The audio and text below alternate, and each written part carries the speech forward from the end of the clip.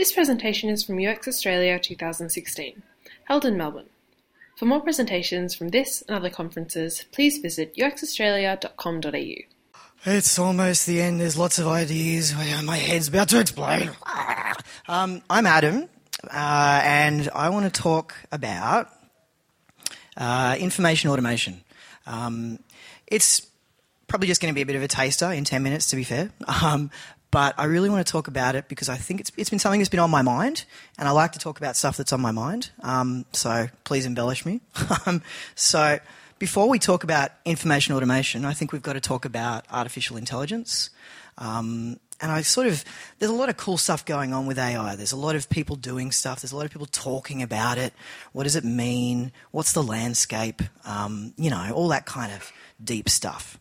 So study of and design of intelligent agents.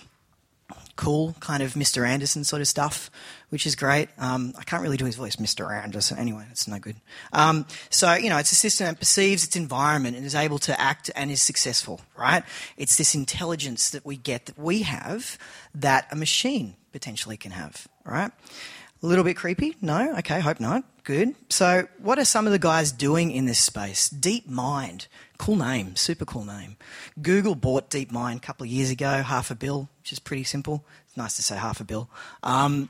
They bought DeepMind, and it's really cool. Bunch of really cool guys in the UK knowing their stuff, just really pumping out awesome algorithms. But up until now, it was just kind of playing games with people from South Korea, like a game called Go.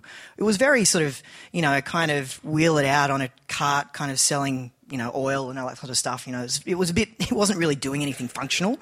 And then they went, what about we apply it to a server farm, right? So Google goes, yeah, let's just whack it onto our server farm a couple of months ago and see if we can save some costs. So it saved 40% of their running costs, which they didn't tell us how much that was actually in dollar value, but I assume that 40% of their server costs at Google's server farms would probably be a few $100 million, right? So that's a pretty cool application, but it's pretty functional, right? Pretty functional.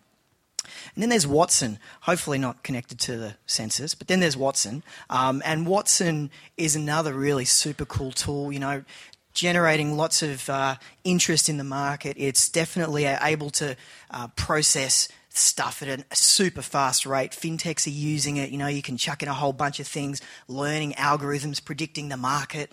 But it's doing a lot of stuff with natural language, right? Doing a lot of things with natural language at the moment, making experiences a little bit more relatable, right? So it's not that kind of freaky stuff that we worry about with AI. It's that sort of thing around, how can we help with the chatbots that are in the Slack channels that we're following at the moment for the conference, right? How does it help with those types of tools? How does it help with customers online with the natural language? And I think natural language is a really interesting focus for Watson to take at the beginning. But there's a few problems with perceptions, I think. And I talked to a lot of stakeholders, and they're a little bit kind of, I don't know about this, it's not going to work. I don't know, it's not there yet, AI's not out, we can't use it, oh look, we just got to run something else. Don't think it's really going to work for our application. They're really concerned about it, they don't really see it as fitting in, and there's a lot of reasons I think that we have these perceptions about it. And I blame Hal. I think Hal, he's pretty creepy.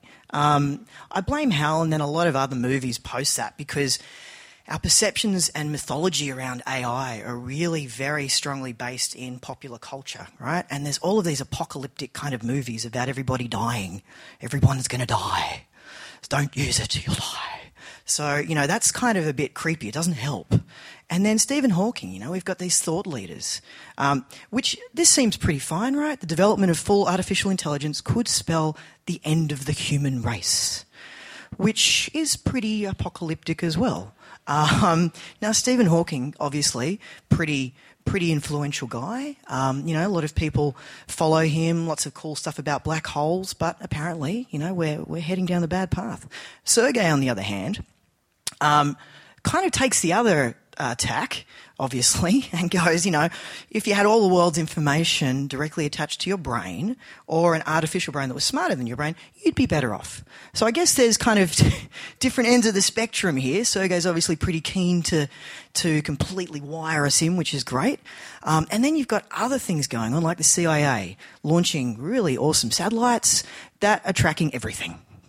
So, okay, probably not this room, but you walk outside the room. So there's all of these different things going on. Thought leaders, movies, all of these different things that we're being exposed to, which is leading to really interesting opinions about AI. So how do we design within this environment? And I think there's two challenges.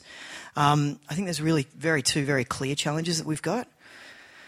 One is, obviously, we don't have to design teddy bears, but if you like teddy bears, that's great. But we need to like it. We need to kind of start to change our perceptions. We need to start working with stakeholders, and they need to start understanding AI as a tool that's actually not HAL, okay? Because HAL's not good. And Google's very good at this in certain ways, and we've seen other people talking about, the self-driving cars, but it's making things friendly. He's friendly. Look at the car. He's happy. He's a very happy little car there, and that's great. We like this car. But then we've got to design stuff, right? So we make people happy with it. So the first challenge is, how do we get our stakeholders happy? Good, tick, boom. All right, so the next one is designing for it. And designing for information automation. So, how do we design for stuff when we want to get things served up directly to our users? How do we deal with that journey? And for me, information automation really at the moment is personalisation, right? So what it's about, and we know it's a bit of a hot topic, everyone personalise this and personalise that, but it's really about an experience online that gives people a warm hug. Yeah, big hug. Nice. Gives everyone a nice warm hug, because that's really what it's about. Personalisation, making me feel comfortable because it's providing me with content that I need. And I think it's about including those micro moments, right? So it's the micro moments of a journey we can deliver and micro moments, if you've heard of micro moments, again, people like Google talk a lot about this, but those micro moments, those little things that you do in time, making a coffee, those types of things are micro moments. So including micro moments into the experience provides that personalised experience. And Pinterest is really good at this. They're really good at applying machine learning, particularly around their buying stuff, right? So there's a heap of information that users provide when you're on Pinterest. Heaps of personal information, right? So much stuff through the journey. There's searching, there's pins, there's board names, and there's all these algorithms in the background that continually serve up that content to make it personalised, right? So that's a relationship where you are controlling it in some respects, but the machine is learning about what you like and what you do. That's really cool. So, I think... But the end game for them, it's not just about personalised content, it's also about you buying stuff, right? So you can buy it directly. You kind of want to buy it now. And that's the trick, is buy it now. And so I think that's really what they do really well. So, it's not about scary things like HAL. It's about, within our research phase, we know those facets or attributes of a customer's journey. We know them. We're picking them up. We're applying more of those to what we do. We're really grabbing them and we're saying maybe we can remove some steps. Maybe we've learnt a lot more. Maybe AI can help us make that journey easier, make it simpler, make it more targeted, more personal to me, which is really cool. And then around that content hierarchy, fixing the content, then making sure it's more targeted, more personalised. And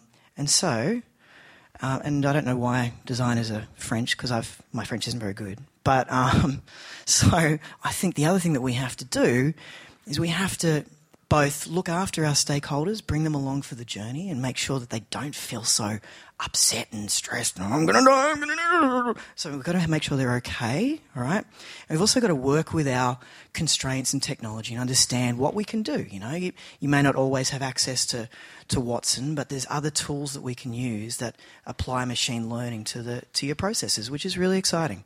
So it's already here. And so we just want to use it now to make really cool experiences. It's not distant future stuff. It's not on planes. It's not, it's not, I don't know, what do you mean planes? Spaceships. It's not on spaceships. It's here, it's now, and it's real. We can use it, make people feel comfortable, give them warm hugs, happy. And I think that you'll be able to design really super cool experiences, all right? So thank you very much. We hope you enjoyed this presentation from UX Australia 2016. For more presentations from this and other conferences, please visit uxaustralia.com.au.